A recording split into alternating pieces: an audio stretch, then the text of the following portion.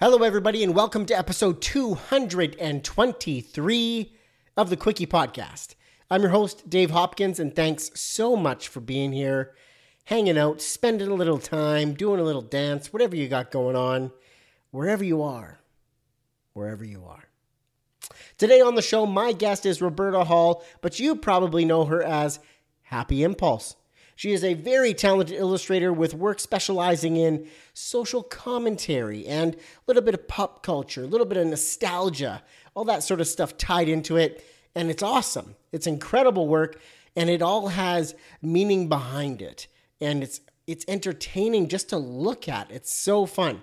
She does incredible work. During this episode, we talk about how her parents still have some high school paintings of hers hanging up on the walls at home, and why she's not such a fan of that. We also talk about the Obama Hope poster and why it was so influential to her. We talk a little bit about how her work always has to have a meaning behind it and why she feels that way, and also why it's so important to just put it out there. Put your work out there. You'll hear her reasons why. She shares with us a story about a large layoff that she was a part of and how it just was dragged out and drawn out forever, and the problems that caused her. We then talk about a 8-month-long website project that was not supposed to be an 8-month-long website project. And right near the end, we talk about why creating that Happy Impulse alias is just something that she's so proud of and why she did it. There's a whole bunch more in this episode. It's fantastic. It's entertaining. You're going to love it. I know it. So let's get right to it. Ladies and gentlemen, my guest, Happy Impulse. Here we go.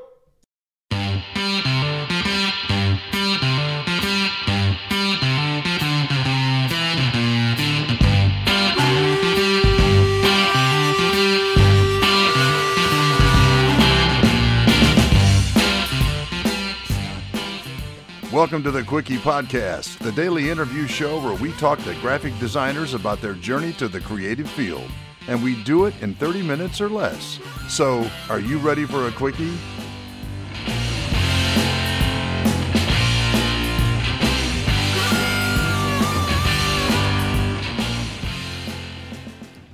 Roberta, welcome to the Quickie Podcast. How are you today? I'm good. How are you, Dave? I am doing swell. Thank you for asking. So, do you want me to refer to you as Roberta in this interview, or do you want me to call you Happy Impulse? What do you want? You lead this. Go with Happy Impulse. Why not? All right. Well, Happy Impulse, I always want to start with a tough question, but first I need to know, are you ready for a quickie? Every single day, Dave. Fantastic. Every single day. Fantastic. I'm sorry this isn't daily anymore, but we'll do my best here. Let's get to the tough stuff. Briefly tell the listeners about yourself. Well, my name is Roberta, as you've already gathered. I'm the artist behind Happy Impulse. My illustrations are centered around social commentary and mental health issues. My style is colorful and happy with a twist on unexpected messaging at its very core. Sometimes I even have a little bit of nostalgia in there. And the reason why I have this kind of style, it's all about calling society on its bullshit. Hopefully I can use a little language. Yeah, we dabble in the curse words here on the Quickie. And kick up some dirt. As you've already guessed, curse words are included. Fantastic. Okay, so how long did it take you to write that? Longer than I would like to admit. Isn't that the worst when you're trying to describe yourself and what you do, how long it takes? It's just crazy. I feel like you ask your friends and then they're like, this is what you are. And you're like, Are you sure? Maybe. Yeah. Do you really know me? Like, how good of friends are we? Mm-hmm. So I definitely want to get into a little bit of chat about the social commentary direction and the mental health direction. But before I get there, let's put a little bit of sort of context on this creative trajectory here. Tell me about your childhood, Happy Impulse. What was that like? Do you feel you had a creative childhood that sort of steered you in this creative career path? I definitely had a creative childhood, and even when I go home to visit my mom, she has a lot of my paintings from when I was in high school up on the wall, and they're horrific. Like they're like the worst thing I've ever seen. And I experience this every time I go home. And she's like, look, I even switch them around every now and again. And aren't they so beautiful? And it's so cringeworthy for me. So you have like the sarcastic, thanks, Mom. Right. And like, just to toot my own little horn, I was a little bit of a rebel. And even in high school, which my mom really hates me for this, I failed my high school senior art class because I disagreed with the curriculum. I was like, I think art is subjective. So my art teacher would say, paint something for Halloween. And I would paint a scene of like two lovers. And I was like, made them vampires. And she's like, I meant like make a pumpkin. Like, what are you doing? So you painted vampire lovers just to put your own little spin on it. Right. Like I was like, look, this is still Halloween. It fits with the theme. And that was a rough start already. Awesome. So you had a bit of a rocky entry into the old art world. Definitely in my high school experience, yes. That is funny. Okay, so do you have relatives around you that showed you the sort of the art and creative world, or is this something that you just started to like by doing it in school and then you did it at home and your mom saw this and fostered it? How did you really go, that is the direction for me? My parents really wanted to be like, they wanted me to have that musical ability, which is definitely different from art, but not as much as we think. So my parents wanted me to take piano. So I took 3 years of piano. I took 2 years of guitar. I took 3 years of flute. I did tone chimes. And I hated it so much. So it's safe to say you don't play any of those instruments now. It's safe to say, even though I have those instruments still, I cannot play them worth a lick. But what I think kind of bothered my parents is I was like, but I can paint and I can draw. Why don't I do this? And then they're like, we don't understand what you're making. Yeah, exactly. You know, it's so interesting. You know, parents, they have your best interest in mind.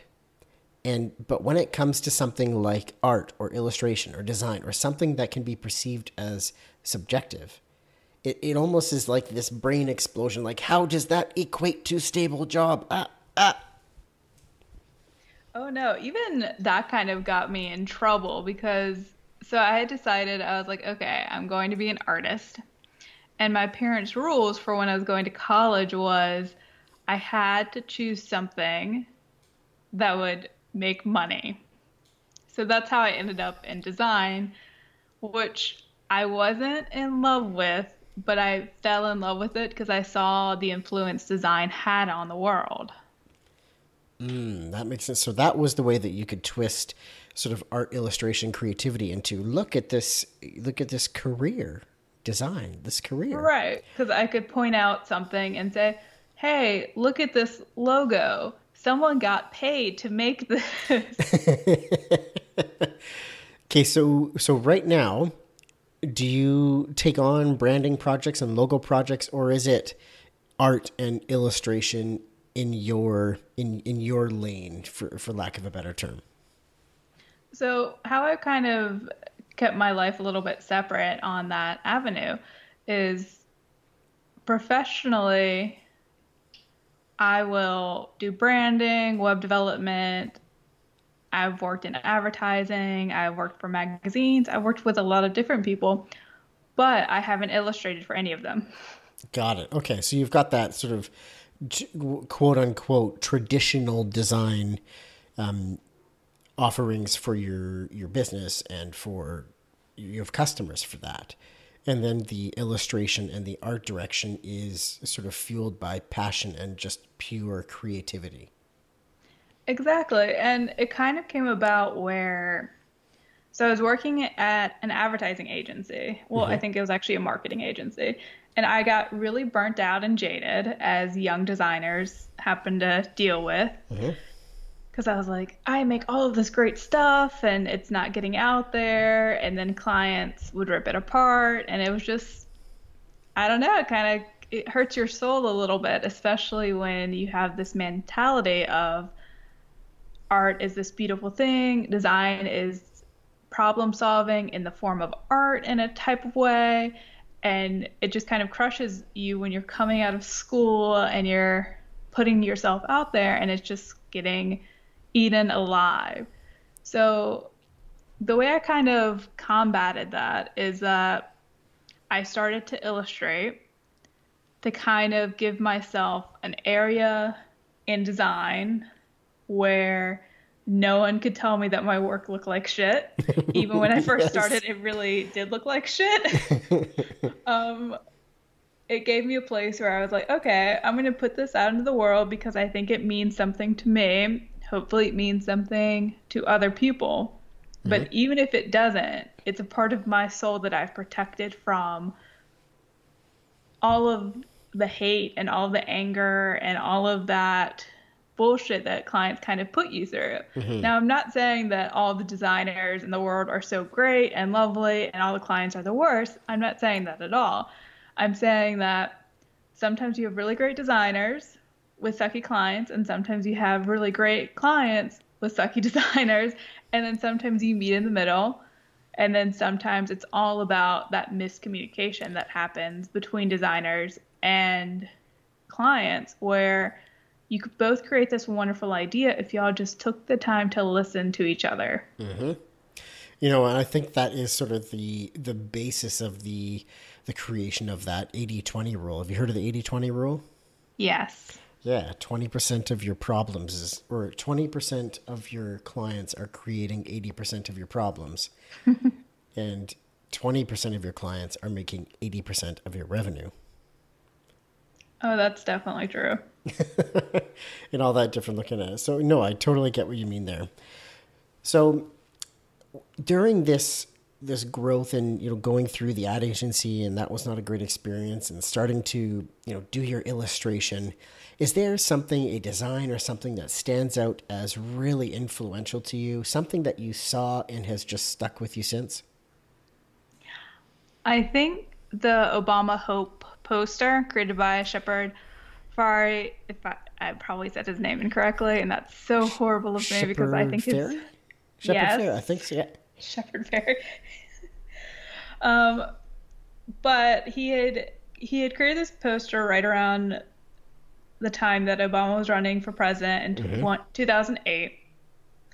And this poster was everywhere, and it had that revolution type feel to it. And it could make anyone who saw it feel that change was coming, that things were going to be different. And art kind of had that impact, that wow moment for anyone who could feel everything that Obama was saying through this poster as well. Totally. And as soon as you say the Obama Hope poster, like, I'm Canadian, so my understanding of American politics and all of that is pretty minimal. However, as soon as you mention Obama, the Hope poster, I immediately picture it. I've seen it. I love it. I know exactly what you're talking about. Right. And that's, I think, one of the things that's so interesting, because everyone around the world had seen that poster. When sometimes as artists, we get this thing where we're creating things, we put it out into the ether, and nothing comes from it. It's like we're yelling out into the abyss. And we're hoping that good comes out of it, but it doesn't mean that it will. No. And we saw this poster go out into the universe, and everyone saw it, or most people saw it, and they connected with it. And it was just this idea that, yes, art still has that major impact on our lives. Even though we do see like logos and things like that, this was just a piece of art that felt a little bit different. Totally. Yeah, it did. It was more than just something that you looked at and went, oh, that looks good. That looks nice. It was something that you looked at and like almost just punched you in the gut with emotion. Absolutely. So Happy Impulse, I want to hear about some of the designers and the brands that you currently look up to or closely follow, and what about them do you like? So I do look up to a lot of designers, but I'm not allowed to closely follow them. And the reasoning is because of social media, because of things like Instagram and Pinterest. If I follow other illustrators, their work might influence my work. And okay, so for example, when I first started illustrating, I created a lot of illustrations about pencils. Like obsession. I even have this tattoo of pencils. But anyway, I created things about like pencil sushi and pencil popsicle and pencil lighter and pencil fries, and you get the idea. So I created this illustration where it was pencil cigarettes, and I had a pencil in an ashtray. And a few weeks later, I started seeing these different interpretations of that same concept. And it bummed me out. And I started to realize that we really are playing off of each other sometimes. And it's made me more selective about who I do follow. And I try to follow more lettering artists or artists who work in different mediums than I do. Because if I follow people who are working kind of in my area of expertise, in my style, in that world, I might pick up something that I shouldn't pick up, or it might influence something, and I'm trying to protect that space.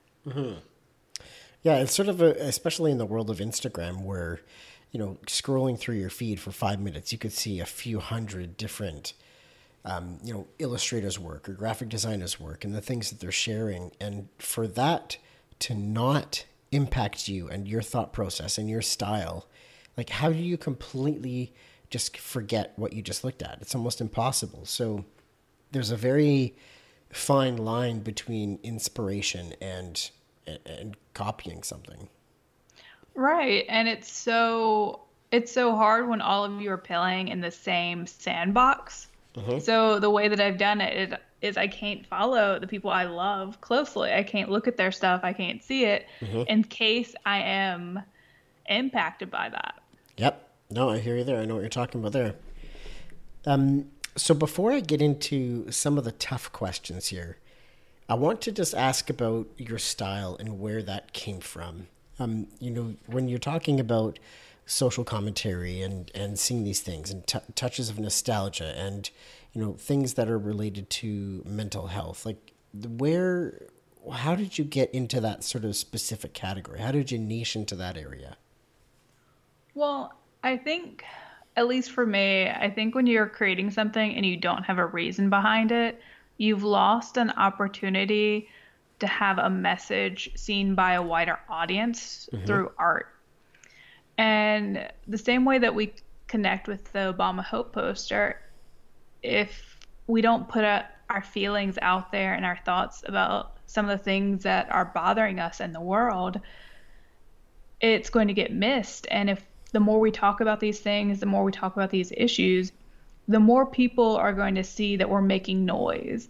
And the more noise we make, the people who've been trying to ignore these things, ignore global warming, ignore all of these things that are happening with the police, and then all of these things with Black Lives Matter, might have to just look at it, all of these people saying, you have to pay attention. So when you're creating work, you're not just drawing something because you think it's fun. That's part of it. You do think it's fun and you enjoy it, but that's not the only reason. You think of what is the deeper meaning behind this and how do I portray this in my style? Exactly. I like it. Okay, so when's your COVID piece coming out?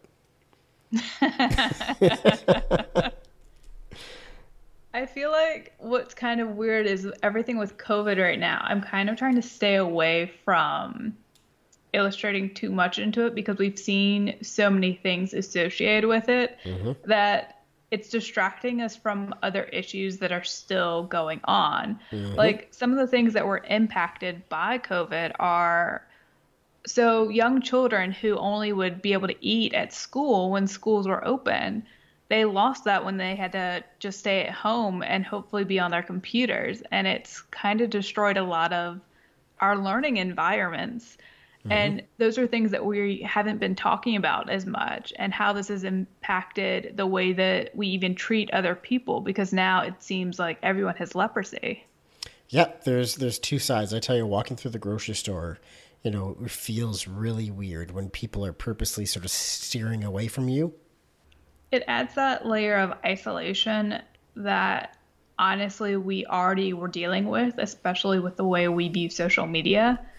Um, Social media is a wonderful tool and I absolutely love it. But at the same time, you get this feeling that everyone is on vacation, everyone's having the time of their lives, Yes. and it's isolating. And now that we're feeling that in public as well, and we're told we shouldn't be going outside, we're getting that twofold. We're getting that not only with our social media, but we're also getting it in reality too. Mm-hmm.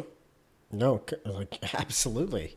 It's taking and it's sort of starting to be talked about, but the mental health impact of not seeing your friends, your little community. If you are really locked down inside your house and you're not going outside at all, like that's damaging. Well, it's damaging because sometimes the people who are the most vulnerable are the ones who are being isolated more, the people who are dealing with mental health issues, who normally do go to therapy or normally do have that moment where they go to the grocery store and they can say hi to people, which might not be in their normal daily lives because they might work from home or do other things. They've now been cut off to this moment where their now time seems like it's passing very quickly and then slowly. They're in their heads a lot. It's causing a lot of problems. And at this point in time, sometimes we don't know how to fix it. And we're trying to treat some of the symptoms, but we're not trying to get to the core issues that are happening. Yep, so true. So you want your work to creatively and visually portray and bring more thought to these things that are going on. Of course. And I think I'm privileged and I admit that fully. I got lucky. Hands up over here too. But a lot of people aren't. And so if my art in a way can help give power to those who don't have a platform, who don't speak up, who don't know that other people will fight for them, will say, hey, please talk to me. Let's not have a world of isolation. Why don't we have instead of social media, why don't we have more of a community? Mm-hmm. And if art can do that, if people can connect through music, then the world is a much more beautiful place. I mumbled there. I apologize. No, that's all right. It came off as like a thought pause. Like it really built up like, oh my gosh, she's got something juicy. She's sharing. Well, I mean, okay, hear me out. Which I guess you're doing this whole podcast. It's just me on my soapbox, but we don't know the impact of what our work is doing. We don't know that if you go outside and if you smile at a stranger, even though right now with COVID, we can't really see other people smiling. Unless you have one of those really clever masks with like the window in front. Exactly. But we don't know the impact of what we're doing. And if we've stopped doing it, if we've gotten disheartened with the terror of the world going on around us, then people who need to hear that message need to hear that hope that, sure, things suck right now, but maybe if we talk about it more, maybe you'll find your people. Mm-hmm. And if we don't do these things, it's going to not only hurt ourselves as creatives for not releasing this art into the world, it's going to hurt those people who could be positively impacted by that. Great point. Absolutely great point.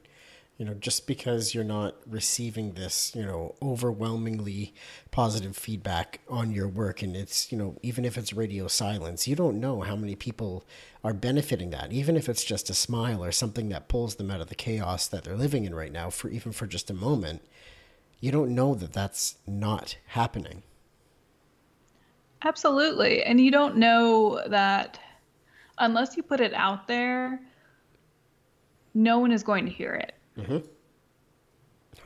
So you have to give people the chance to hear it, even if you're not the most elegant speaker, even if you have spelling mistakes, grammar issues, it's even in a different language. If you don't put yourself out there, you're hurting yourself in the end, and the possible joy that others could have from you putting yourself out there. Yep, that's completely right. There's twofold, not only the benefits that it could bring to you, but the benefits that it's providing others that you're unaware of. Exactly. Okay, Happy Impulse. I have a couple of questions here that take you down part of your career where you've likely made some mistakes, likely learned some lessons, and I want to pull those stories out and share those with the listeners. But I promise after that, we'll turn it around and we'll finish up in a happy place. All right, let's go for it. So what has been the most challenging period of time in your design career so far? Why was it challenging and how did you get through it?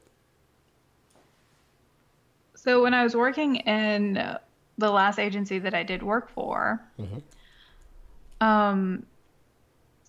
my whole division got laid off. Oof. And it was a very drawn out process, and it was no fault of the creative directors or the people I was working with. We were a division of a division of a division of a division. Oh my gosh. And so the way that they had gone about this, for legal reasons, honestly, they couldn't tell us we were going to be laid off, but they laid off one of the offices that I was previously working at in Los Angeles, and it was before I moved to Atlanta. And so I had moved, and then about a month after, my whole team that I spent several years working with was laid off. And then the whole environment, it was pretty toxic. It felt like we were all being gaslit because they were like, oh no, everything is okay. And then you hear whispers. Yeah. It was so hard. And it was about like a 5 months of just this feeling of dread. Am I going to have a job tomorrow? Will I be able to make rent? Oof. And I have to give credit to a lot of the team. They handled it really well, but it still was this agonizing process. And it was complete determination and the understanding that we stayed on for the people who were going to be left behind. So some people, of course, were searching for jobs at the time. And some of us decided, well, we're going to stay on to the end because we don't want to let the team and the clients that we created these friendships with down. Like, we still had that loyal mentality, even though we were being hurt and destroyed behind the scenes. Jeez. So that took, you said, about 5 months? Yes. Ugh, gross. So then I guess your turn came up and you were then laid off? Oh, yes. Okay. So what do you do to bounce back from that? Were you looking for work during that time, or did you hold off on that until you were officially laid off? So the interesting thing is that this is the kicker. Right after we got laid off, then COVID hit about a month and a half later. Oh, so this is fairly recent. Oh, yeah. But I got lucky in a way. So because we were all laid off, I had just moved from California to Georgia.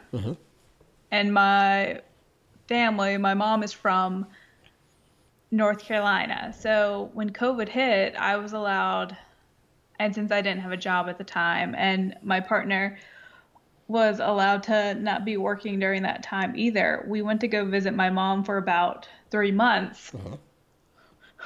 Sorry, it was more than 3 months. I think it was 111 days. After living with mom, you know that specifically. It was 111 days. It was, yes. And she's a little bit older because she's in her 70s. And I had to look at it like this. If I never got laid off, if COVID didn't happen, even though all of these things are very horrible, I have to look at it with this positive light. Yes. That I got 3 months with my mom, even though she annoyed the hell out of me, where I normally wouldn't have gotten those 3 months. Like, there's no universe in the world where I'd have off for just 3 months to just hang out and run errands. And gosh, she got me to get on a roof to clean windows. That's awesome. The things you do for mom. You have to. She can guilt trip you, and she feels nothing for you. She's like, you're living here for a little bit. I got to put you to work. All she has to do is just be like, well, I guess I'll go do it. And then you go, oh, damn it, mom. Okay, fine. Right, because she plays the, I hurt every day. Yeah. And you're like. Exactly. Every day when I wake up, everything hurts. Right. And then she's like, I don't sleep a lot. And you're like, oh, fine, mom. I'll do whatever you want. Yeah, exactly. Okay, I want to get a little bit more specific now. Can you take us to a specific design or a specific project that you were a part of that did not go well or bring the desired result? What was that like? How did that feel? Can you take us to that story? So I spent 8 months working on a website with my agency that I was at. Mm-hmm. And it was a beautiful website. It won a lot of awards, but because of how much time we spent on it, it went way over budget and way out of project scope. And I think I want to tell you the number, but I feel like it's like $500,000. Which So $500,000 over budget, or $500,000 like that was the cost? That was like the total cost, and I think the project was supposed to only be half of that, wow. If even that. And because what had happened is it snowballed, and the client brought in at the time the client brought in someone new to work on the project with us, and they had a completely different set of project ideas from when we first started the scope, and we didn't rescope the project. Ooh, I think we had 19 versions of a website at one point. Oh my gosh, 19 versions? Oh yes. And we added like ADA compliancy as best as we could on top of all of that. And then that wasn't even in the scope, and it was just crazy. It was complete madness. Goodness gracious, that sounds good. So at the end of the day, the client was very happy because they got a great website and it was awards and all that kind of stuff. But the agency, the controller, or the what's the term I'm looking for? The chief bill payer. What's the the chief CFO, chief financial officer of the design firm is more like, oh guys, this one went off the rails. It was, and they knew it was going off the rails, and it was going off the rails. But I think at the end of the day, they decided we just need to finish it. We have to just push through. Yeah. And it turned out really well. But I kind of cringed when I look at that time, because I saw the boulder going down the hill. Yeah. And I was like, well, there's nothing I can do. I just have to keep going, unfortunately. Oh, man. Okay. Well, I'm glad it turned out in the end. It worked out all right. It did. Good. But this is probably one of the reasons why we all got laid off. Oh, there you go. Oh, Jeez. Okay, Happy Impulse, what is something you are struggling with in your design career right now? I think I'm struggling with the same thing that most people are struggling with, and that's fighting off perpetual burnout. Mm-hmm. And I've been told recently that if I'm creating work all the time, if I'm working on art all the time, that apparently I've never taken a vacation. Isn't that tough when somebody points that out to you? You're like, you have never taken time off.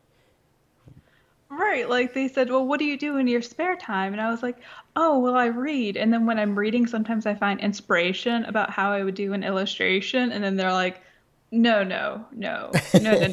you're not doing it correctly. Yeah. Like, they're like, okay, well, what do you do when you're like relaxing? I was like, oh, well, sometimes when I'm watching something, I'll take down notes about what could be a good illustration. Oh, they're feeling like a notebook with work you're sketching. You're just like, yeah, this is what I do this is relaxing. Right. And so I get this feeling where every like month I'm always like, oh, I want to quit. And I realize I'm always like, I want to just quit. But even if I quit, I would still be doing the exact same thing. So it's just my mind saying, I need a break. I don't know how to take a break, but let's keep going anyway. Yeah.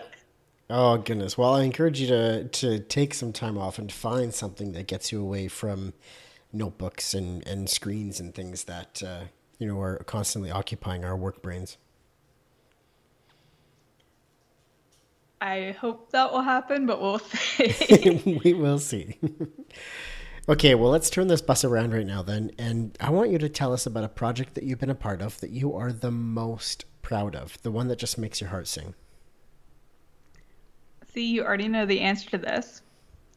And that was because I'm going to say creating my Happy Impulse alias. Mm-hmm. And it is my heart singing passion. It is one of the loves of my life. Mm-hmm. Don't let my partner hear you. Don't let my dog hear you either. So as I had mentioned earlier, years ago when I was torn apart by clients, mm-hmm. when I was a young gun, I was consuming an unhealthy amount of junk food. I had a lot of anxiety. My clients were sometimes homophobic. They were sexist. So tough. Yep. I started to illustrate because I did need something for myself. And if I was spending all of my time helping other people achieve their dreams, why couldn't I spend some of my time achieving my own? And so I used illustration as my form of therapy. I like that. Yeah, that pain of, when you're in that stage. And this happens a lot with designers who are either just trying to start their freelance career or build a portfolio. They take on work for either customers or businesses that don't align with their values. And they're sort of faced with this, like, do I want to pay rent this month or do I want to, feel good about the work? And it's almost that fear of not paying rent. Leads you down that path of taking on work that, you otherwise might not have. Right. And at the end of the day, you have to do work that pays the bills. Like, you need to pay your bills, but you can also create things for yourself. You can come up with a passion project that's just for you. And you don't have to do it 100% of the time. You can do it in your spare time when you need that creative spark so that you can survive sometimes the bills that just pay your rent.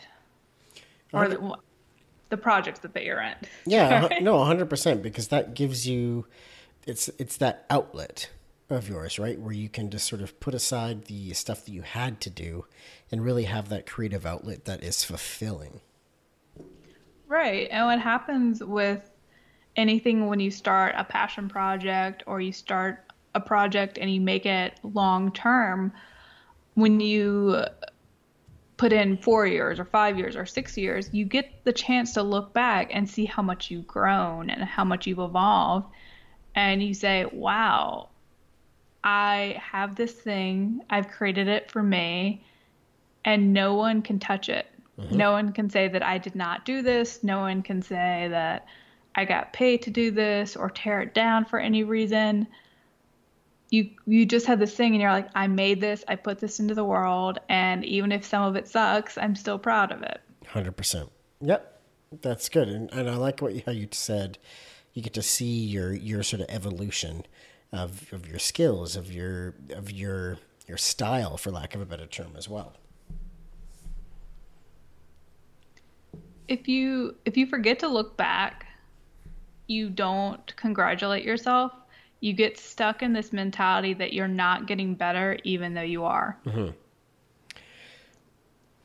Totally. One of my recent guests actually said a line that when she first said it, it was just like almost a kick in the face. It was like, oh my gosh, I've never thought of something that way. And it is similar to what you mentioned. And I believe it was Brittany Knight from episode 221. She said, she asks herself when you run into doubt or questioning, are you doing better? Are you successful? Like, are you on the right path here? Asking yourself, would my 18-year-old self be proud of where I am? I definitely ask my younger self, would they like what I'm creating? Yeah. Oh, no, because my younger self is definitely that rebel where I wasn't afraid to get in fights. I wasn't afraid to get in trouble. Yeah, girl. But then when you get older, you do have that mentality of, oh no, if I go to jail, this is it. Yeah, exactly. You don't have that same mentality when you're 14. You're like, I can just push this kid on the ground because they said this horrible, horrible thing to my friend. Mm-hmm. And even though I'm going to feel bad about it later, I'm not going to feel bad about having this moment of justice. Yeah, exactly. Shove him down. Justice. Awesome. Happy Impulse, you have reached the Ask It Forward question. So this is a question where I give the guest an opportunity to ask a question of my next guest. And I have a question for you from my previous guest. So my last guest was Nick McGraw, and he wanted to ask you, if the internet turns off tomorrow, what do you do? What would you do? What would you do for work? What would you do to fill some time? So Nick is a buddy of mine. Nice. I didn't know that. So that's going to be, he's going to, hopefully, if he hears this, he's going to laugh. So if the internet was cut off, I have a few questions. Would I still be able to have Creative Cloud? Let's say no, nothing in the cloud. But I could still have my computer. I suppose you could have your computer, and I suppose you could insert a floppy disk and perhaps install some software of some kind. So if I could still have Illustrator, I'd probably be okay. Mm-hmm. But it would give me a chance to probably put my art in the real world more than just on social media, if that makes sense. That means I'd probably go all Banksy style and have to spray paint stuff out there. Nice. There's that 14-year-old rebel again. Exactly. I think at that point I'd be like, well, if there's no internet, that means I'm not being tracked the same way I was. Yeah, good which point. Which means spray paint this shit everywhere. Exactly. That means Alexa's not on to me, which... Oh, she's probably recording me right now because I said the trigger word. Yeah, you said the trigger word. And that the FBI isn't watching me from their computer screen, watching me through my little webcam. Mm-hmm. Then maybe I'll be more of a rebel with my spray paint. I'll be spray painting out there. I'll make some some stencils. I'll get into some trouble. I'll probably end up in jail. If there was no internet, I'd probably end up in jail for vandalism. I would be caught. I would be caught because I would still have the perfectionist mentality. So I'd be like, a cop's behind me. I'm like, could I just get this one little thing? Just please let me touch this up. I just found this problem. I just got to touch this up. Just this line isn't straight enough. Could you just give me a few more minutes? Yeah. I love it. So Happy Impulse, what is the question you would like me to ask the next guest? So my question's actually ironic based off what we just talked about. And it's, what is one piece of advice you would give your younger self? I like it. That's a classic question, and I always am entertained by the answer. Happy Impulse, you have reached the end of the Quickie Podcast. Thank you so much for being my guest today. This has been awesome. Thank you for having me, and hopefully you can edit out all of my mistakes. Oh, no, I leave them in. I leave them in for everybody to hear. Damn. What mistakes? I don't know what she was talking about. There's no mistakes here. There's no mistakes on the Quickie Podcast. Well, I make mistakes, but I can edit my mistakes. Thank you so much for listening to today's episode. I really appreciate your time. If you are digging what you're hearing here on the Quickie Podcast, head over to Apple Podcasts, Spotify, wherever you are listening to this, and leave a rating and a review. I really appreciate it. And for heaven's sakes, go to Instagram, the old IG, and check out Happy Impulse. Seriously, do it right now. The work is ridiculous. It's so good and highly entertaining, thought-provoking. Gosh, it's wonderful. It's at Happy Impulse. Go get it. Go check it out. Thanks again, and we'll see you later.